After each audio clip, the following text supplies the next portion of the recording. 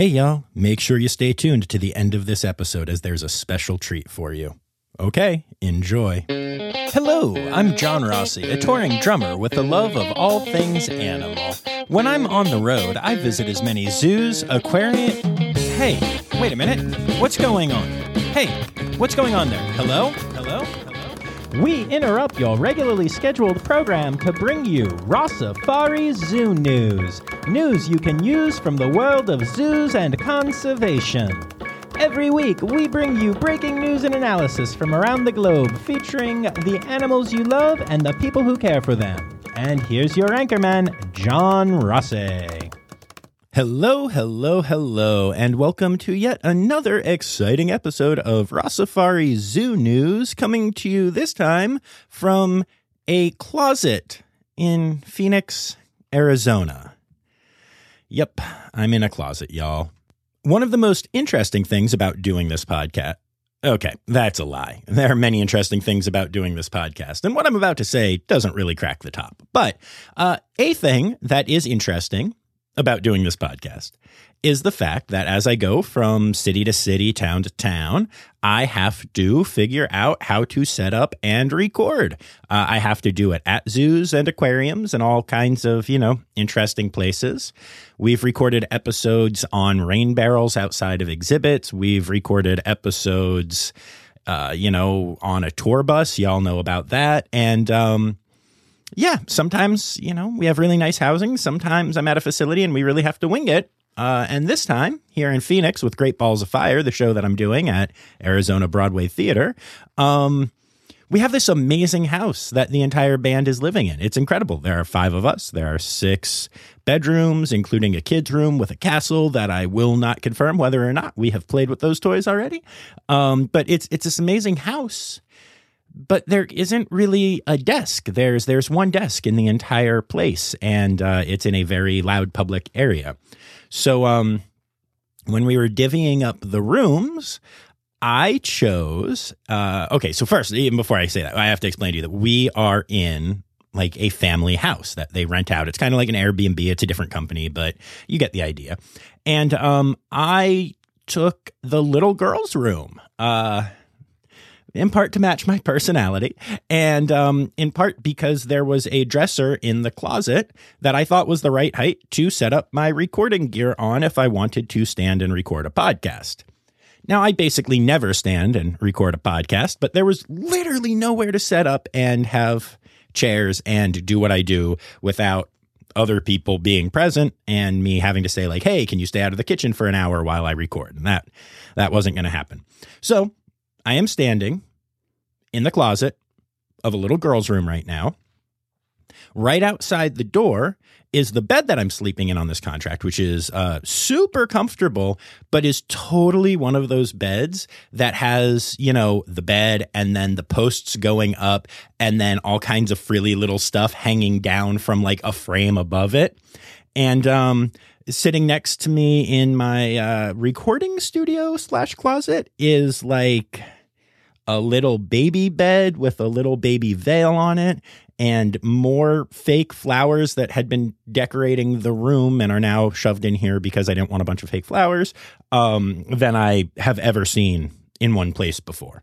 It's hilarious. It's astonishing. And this is truly one of the more entertaining things about doing this gig. It really is. I record and then I go back and I listen to an episode and I'm like, wow, these 3 sound exactly the same. And one of them was in a hotel room in Los Angeles. One of them was at a zoo in some weird random room that they found for me. I remember my Sarah Glass episode was recorded in the breastfeeding room at Zoo Knoxville because it was relatively quiet and it worked.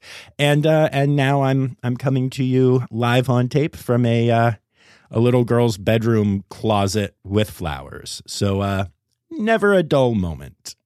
But despite all that, I am here, I'm recording, and we're good to go. I'm having a great time in Phoenix. We opened the show 2 nights ago, and opening was incredible. It was a great audience, great group of people here. I have found some really cool facilities in the area that I have reached out to. We'll see. I literally did that last night. Now I'm recording this today. I have been a little lazy, but hopefully we get some cool content from this area because there are some really, really unique facilities here. So, I'm excited to be here and spend some time playing some drums and doing animal stuff. And, it's kind of what I always do, but haven't spent a lot of time in Phoenix. I've only toured through a couple times and only had a few days here, so I'm excited to really dig in and check it out over the next couple of weeks. But enough about me. Here's an ad. Today's episode is brought to you by Daydreamers Studios. Do you have stories and expertise to share with the world? Have you ever thought about starting your own podcasts? There's no better time to start than now with the help of a trusted production partner. Daydreamer Studios is a full-service production company that takes all the stress off your plate. You can focus on creating engaging content while they focus on recording, editing, audio engineering, hosting, and publishing on 22 platforms. Log into the advanced remote system with one click, and the Daydreamer team will be on the other end, ready for you to record everything you have to say. Owned and operated by Daydreamer Network, Daydreamer Studios continues on the company's mission to empower storytellers of all kinds by making podcasting accessible to all. For more information and current promotions, visit daydreamernetwork.com/studios. All right, let's get to it. Well, it's 1 for the pandas, 2 for the bears, 3 for the monkeys. Now you should care. Now won't you listen to Zoo News? Or you could do anything but want to listen to Zoo News. Well, it's a zoo. Okay, so we start off today in Boston at Franklin Park Zoo. And y'all, this is a doozy of a story. Matthew Abraham, a 24-year-old Worcester, Massachusetts resident, broke into the zoo by climbing over a fence and then decided to go visit the tiger there. And to clarify, I don't mean the way that we all go and visit the tiger by standing at the exhibit and looking in. I mean, he decided to go hang out with the tiger. Yeah, that's right. There's another person who is trying to go hang out with the tiger, like what recently happened at Naples. However, this story has a better ending, as he only made it over a couple of the fences before security saw him, tackled him, and held him until the police could arrive and arrest him, charging him with disorderly conduct and trespassing. When asked about his actions, Abraham said that a lady let him into the zoo, which, since he scaled a fence to get in, was, probably not entirely accurate. And then he said, and I quote, "After I was let in, I saw the caretaker by the tiger, and I'm interested in the psychology of predatory animals such as tigers and lions. I thought that since there was a fence, I wasn't encroaching on his territory, and I thought I would be okay. I just wanted to get close to it." Along with the police showing up, EMS also showed up and evaluated Abraham and determined he was mentally competent. Which is kind of amazing to me because I would think that a test for mental competence would include not trying to get into an enclosure with a tiger, but hey, what do I know? I'm not a psychologist. I'm a drummer. Anyway, the good news about all of this is that it happened as the zoo was open and security was there, and the tiger, had no issues. This wasn't another Naples thing, and the tiger is alive and well, though apparently it was not super happy with its intruder and did growl repeatedly at him, and somehow he still didn't realize, hey, maybe I shouldn't be here. Dude, if you're interested in the psychology of predators, them growling at you, I would think that your psychology study could tell you what that means. That's all I'm saying. That's all I'm saying. Great job to everyone at Franklin Park Zoo for handling this situation so well, keeping the animal safe, keeping the human safe, because otherwise the animal wouldn't have been safe. Otherwise, I kind of don't care if you're getting into an exhibit with a tiger. Anyway, drinking too much coffee, ranting too much about idiots at zoos. But this story has an interesting postscript to me, which is that recently, stay with me on this one, I got a new pair of glasses. They're these Warby Parker frames. They look really a lot like my old ones, but I really like them. Like, I feel good in them. I like them. People seem to like them. I have gotten compliments on them. And this dude has the same glasses that I now have. And y'all, I'm having a slight existential crisis about that. So, really, I think at the end of the day, it wasn't the tiger and it wasn't him, but I'm the loser in this story. On a less stupid and actually really cool note, the AZA is now partnering with Mutual of Omaha's Wild Kingdom in order to make new episodes of that show, hopefully using these to showcase what the AZA accredited institutions are doing for animals and animal conservation. This is really exciting. This is a thing that I keep talking about, how, zoos need to parrot the stuff that they are doing that is awesome. And teaming up with a show that is beloved and, also really respected and trusted is a great way to do that. I'm excited to hear about this. And also, while I'm telling you this, do I have any contacts that listen to this who might know people at the AZA? Because I would sure love to, have Rossafari be a part of their official push to spread the word about the good things being done by amazing institutions like AZA accredited zoos. The Denver Zoo recently announced that they have gotten a pair of animals in that will be on exhibit soon. And, I know y'all love your really exotic animals, so wait until I tell you about the Denver Zoo's latest residents, 2 new raccoons. Okay, stay with me here. So the Denver Zoo actually has an exhibit called Harmony Hill, which is an entire area dedicated to teaching people how to live in harmony with wildlife. And that doesn't just include cool exotic animals, but it includes the stuff that you find in your own backyard. A lot of people think raccoons are problematic animals, and, they can be. Coexistence is always hard between human and non-human animals. But, raccoons are also kind of awesome.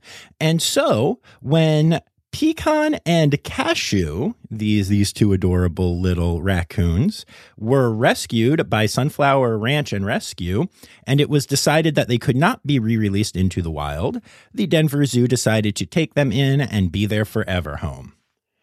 Not only are they cool and cute and going to serve an incredibly important message to the people who see them and learn that raccoons can be awesome and you can coexist with them, but they're also going to be really interesting to look at because they are leucistic raccoons, meaning that they have partial pigment loss. So not full albinism, they're not albino, but close. In this case, it looks like they are basically white raccoons, but without the red eyes of albinism. I know it's getting into anthropomorphism a little bit, but I always love to think about when an animal is rescued from a situation. In this case, they were living in the walls of a human house that, the humans didn't want them there. And I have to imagine that they're scared and they don't know what's going on and they're trapped and whatever. And they don't realize that they're about to be transported to the best life that you can have as an animal. I mean, it's such a cool story. It's Annie without the absolutely horrible music. I love it. Ugh, God, I hate the music in Annie.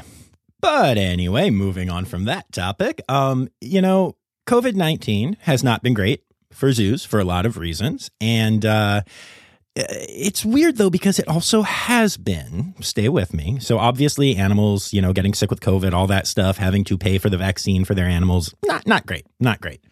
The fact that a lot of facilities were closed for months and months and months, super not great. However, recent studies have shown that people have such a thirst to get out and to experience more now that since zoos reopened, many of them have set all-time attendance records. People are coming out in droves, especially to zoos, which are open air and thus probably safer from what we understand of the virus. So, that's been really cool. It still hasn't made up all of the lost income, but it's definitely helping the situation. Because of this, more zoos than ever are turning to alternative revenue streams, figuring out how they can make extra money at their facility. And one big thing that is starting to become more popular is weddings at zoos or special experiences other than weddings, such as overnight experiences, glamping, real camping, whatever. A lot of zoos are getting into this, and it's becoming a really big thing right now. One great example of this is happening in Chittenango, New York, where the owner of the Wild Animal Park is planning a $10 million expansion. That's going to include a wedding venue, a high-end campground, and also some new animal encounter experiences that will be targeted towards the people who stay for camping or, have a wedding there. While this is just one example, and a rather extreme one at 10 million, you're going to start seeing more and more of this happening in zoos. As I've been talking to people, behind the scenes and off the record at different zoos, I keep hearing that they are looking for new ideas and new ways to expand. And I've got to tell you, the places that do a lot of this are incredibly successful. I mean, look at the San Diego Zoo and Safari Park. They have so many amazing behind-the-scenes experiences. You can sleep in these awesome tents. It's called the Roar and Snore Safari at the Safari Park. Some of the tents are literally right by the elephants. Others, you'll have giraffes and rhinos wandering near you. I mean, obviously, you're not, in with them, but you get real close. It's really cool. And I think you're going to see more and more zoos and aquariums taking advantage of this kind of thing and trying to make up that revenue that they lost early in the pandemic and hopefully build a stronger revenue base moving forward. And frankly, along with their own financial solvency, an important thing about, opportunities and getting money to zoos is that they are conservation organizations and they help out with a lot of species and a lot of cool things and things that, we don't always know about, like I mentioned earlier on this episode and every episode ever. And that includes the San Diego Zoo Wildlife Alliance being a part of the recovery program for the Stevens kangaroo rat. The Stevens kangaroo rat was officially classified as endangered in 1988. And since then, the Carlsbad Fish and Wildlife Service, along with the San Diego Zoo Wildlife Alliance and all kinds of other conservation orgs and stuff like that, came together to try to save the species. And this week, it was officially announced that the Stevens kangaroo rat is being reclassified from endangered to threatened. Yay! So, while the species still needs help and is not yet at a fully sustainable population in the wild, it is awesome to see that, yet again, a zoo, working as a conservation organization, helped a species that a lot of you are probably thinking, I don't even know what that looks like. I need to Google it. Is it a kangaroo? Is it a rat?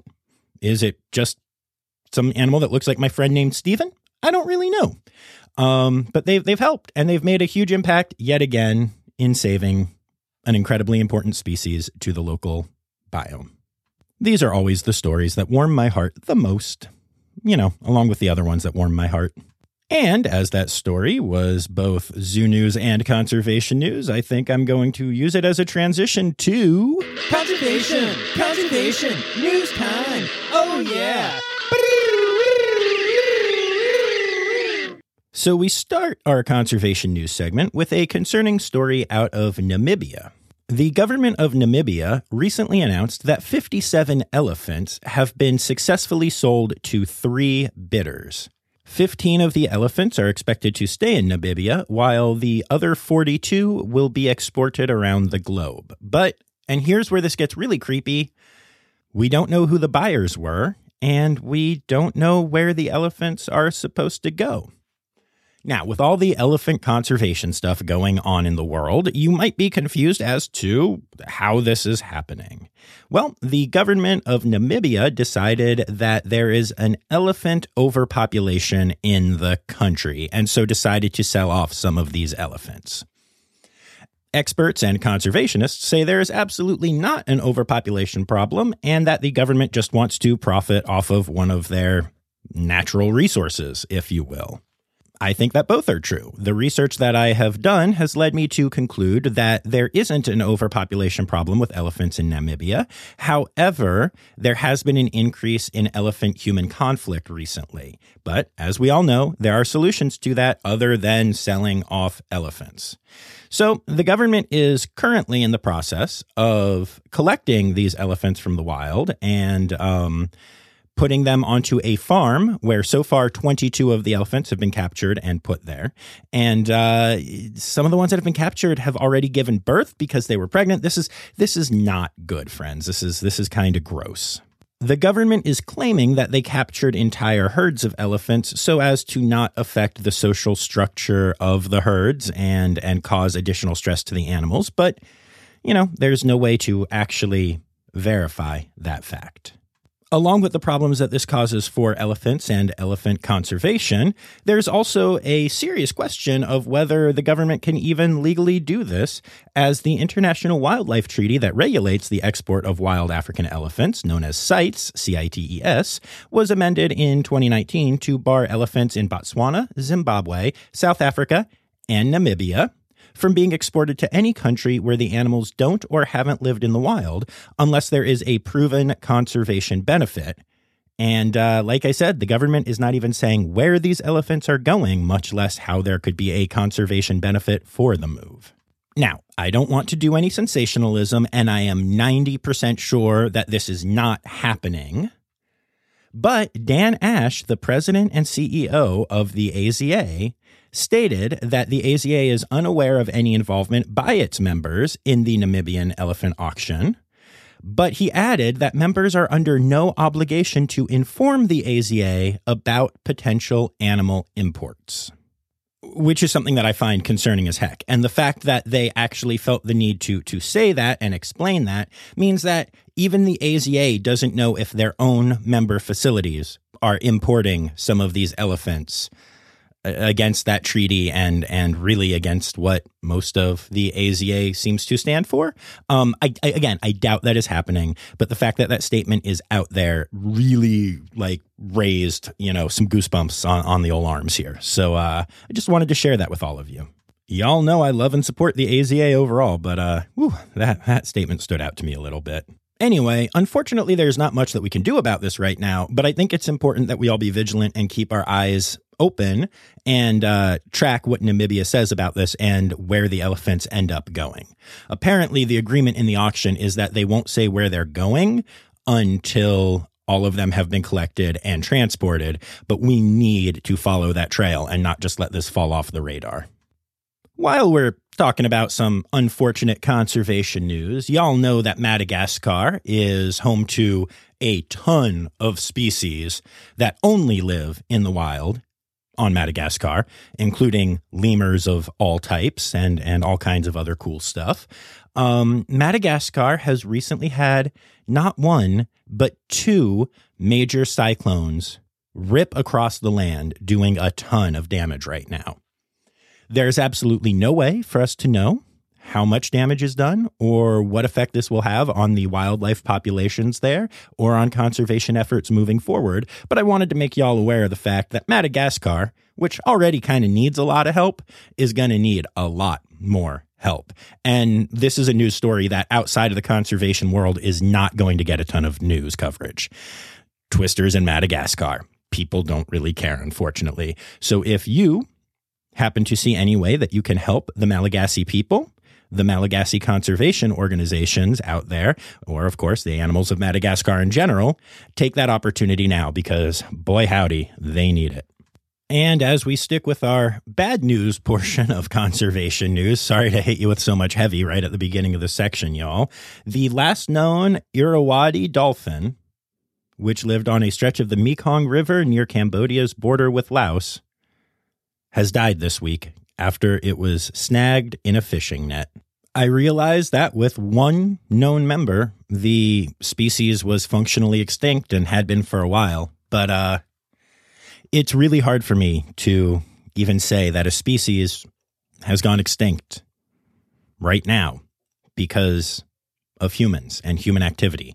And the fact that the last remaining one of these animals got caught up in a fishing net, despite the fact that we have all seen so much work and put so much effort and money into avoiding that kind of thing, is just devastating to me. I hate this story so freaking much.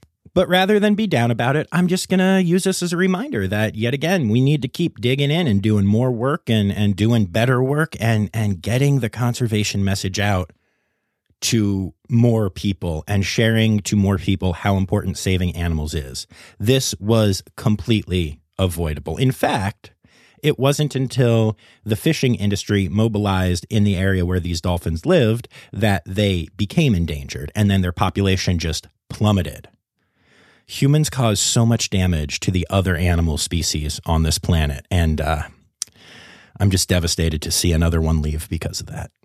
Okay, so we need to spin this around. So let's go for some good conservation news, please. It's not even for y'all at this point; it's for me as well. And this is really exciting news.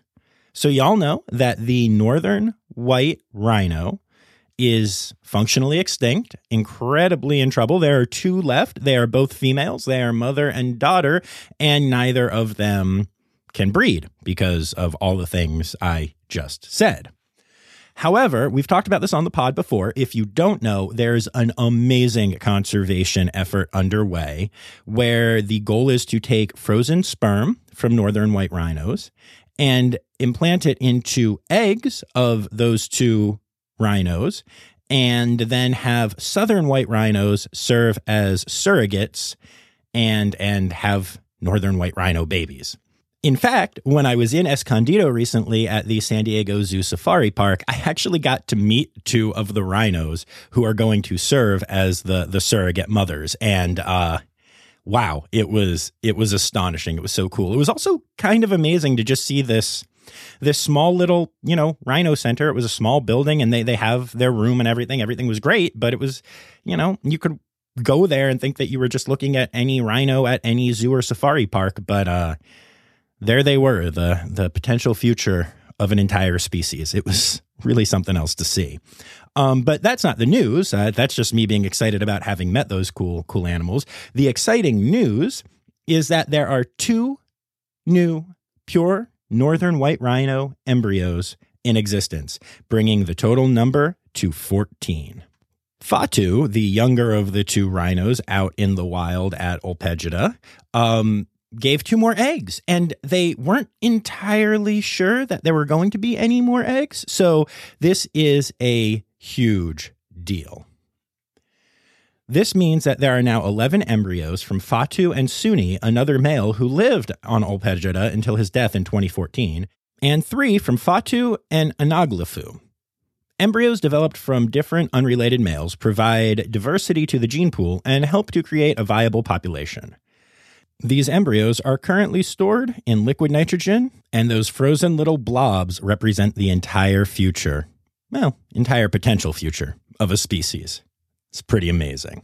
I also find it's such a fascinating thing, the world of conservation, when you think about it. We've got scientists who are Jurassic Parking up some new rhinoceros for us from a species that is functionally extinct. And then we've got another species going extinct because we can't figure out how to fish without killing endangered dolphins. It's so fascinating because the world, we're all in such different places.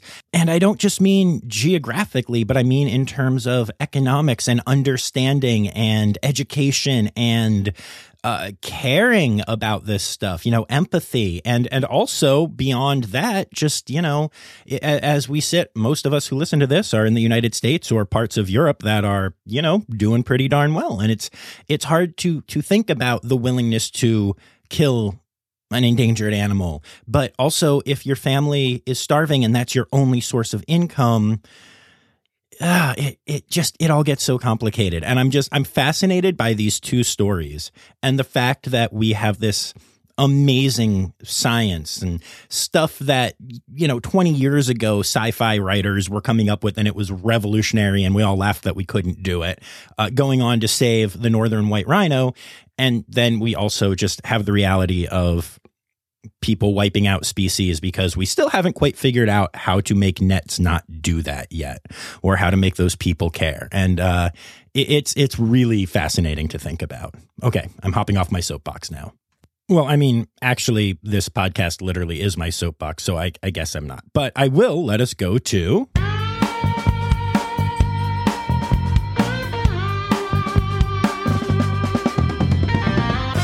In other news. Okay, it's time to anthropomorphize again, but we're going to do it adorably. So, in California recently, a man named Scott Thompson fell off his boat into the rather cold Santa Barbara Channel whilst only wearing a t-shirt and shorts. Not a great recipe for, staying alive. Also, the boat that he was on still had the engine running, so it went away from him. His boat left him. He was the only one on the boat, and it abandoned him. Wow. I said I was going to anthropomorphize, and I didn't actually mean that I was going to do that about a boat, since that's not an animal. But hey, I just did. Whatever. Anyway, the point is that Scott was in the water and definitely thought that he was going to freeze and drown when all of a sudden a little seal showed up and started bobbing around and checking him out. And Thompson says that at the point he felt like giving up. He really felt like he was burnt out and going to freeze and drown. And when the seal showed up, it gave him a boost. And then he started talking to it. And he felt like, well, if this creature is alive, then so can I. And so he started swimming as hard as he could. The seal stayed by Thompson's side for the entire time of this ordeal, which ended up being over 5 hours of swimming, and even nudged him repeatedly, which Thompson took to mean the seal was saying, "Don't give up." And he didn't. After those 5 hours, he came upon an oil rigger whose crew pulled him from the water, treated him for hypothermia, and he is alive and well today, giving full credit to the seal that saved his life. A group of hunters in Alabama recently shot an 8-point buck when they realized that something was off. The deer had a full 8-point rack of solid antlers, but no male reproductive parts. In fact, it had female reproductive parts, but a full head of solid antlers. Suffice it to say, the hunters were confused. It turns out that the deer is what is known as a pseudo-hermaphrodite, something that has been seen before kind of in Alabama, but this is the first ever one that had a true, full, hardened rack of antlers on its head. Pseudo-hermaphroditic deer will have testes inside the body cavity, which is how they're able to have antlers form, but will also have external female organs, which will generally be underdeveloped and not able to, they won't be able to reproduce or anything. Interestingly, the deer in question had actually been following a doe and acting like a normal male interested in mating, sniffing urine, getting excited, all that kind of stuff. So we don't fully understand what pseudo-hermaphrodism in deer can do to the deer, but it seems to have some interesting side effects for sure. It's cool to know that this is out there and to have seen such a strong example of it for the first time ever. And last but not least, in our other news category, I have an extra what the F Pennsylvania story for y'all. So I grew up in Cumberland County in central Pennsylvania, and State Trooper Megan Ammerman recently tweeted this. Cumberland County, 81, one of the highways there, is still shut down for cows on the roadway. 1 cow remains on the loose at this time. Get it together, Pennsylvania. Animal, animal, animal holidays. Animal, animal, animal holidays. All right. So, reminder, February is Adopt a Rescue Rabbit Month, International Hoof Care Month, Fishing Cat February, and National Bird Feeding Month. February 28th to March 4th is National Invasive Species Week. So let's go out there and celebrate all our favorites like red-eared sliders and lionfish. And then the only day that we have this week is February 27th, which is International Polar Bear Day. And those are your animal holidays for the week.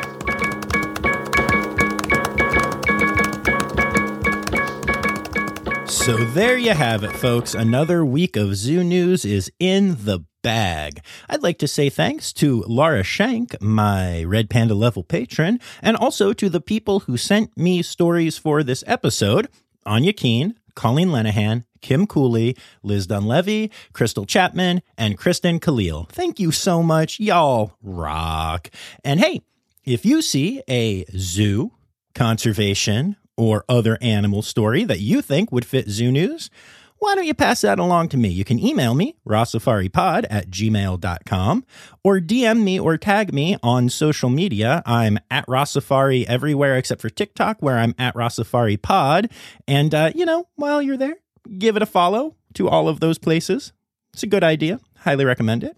Oh, and also make sure that you are back here in your podcast feed on Tuesday for a new episode coming to you from the Oklahoma Aquarium. It's one you're not going to want to miss.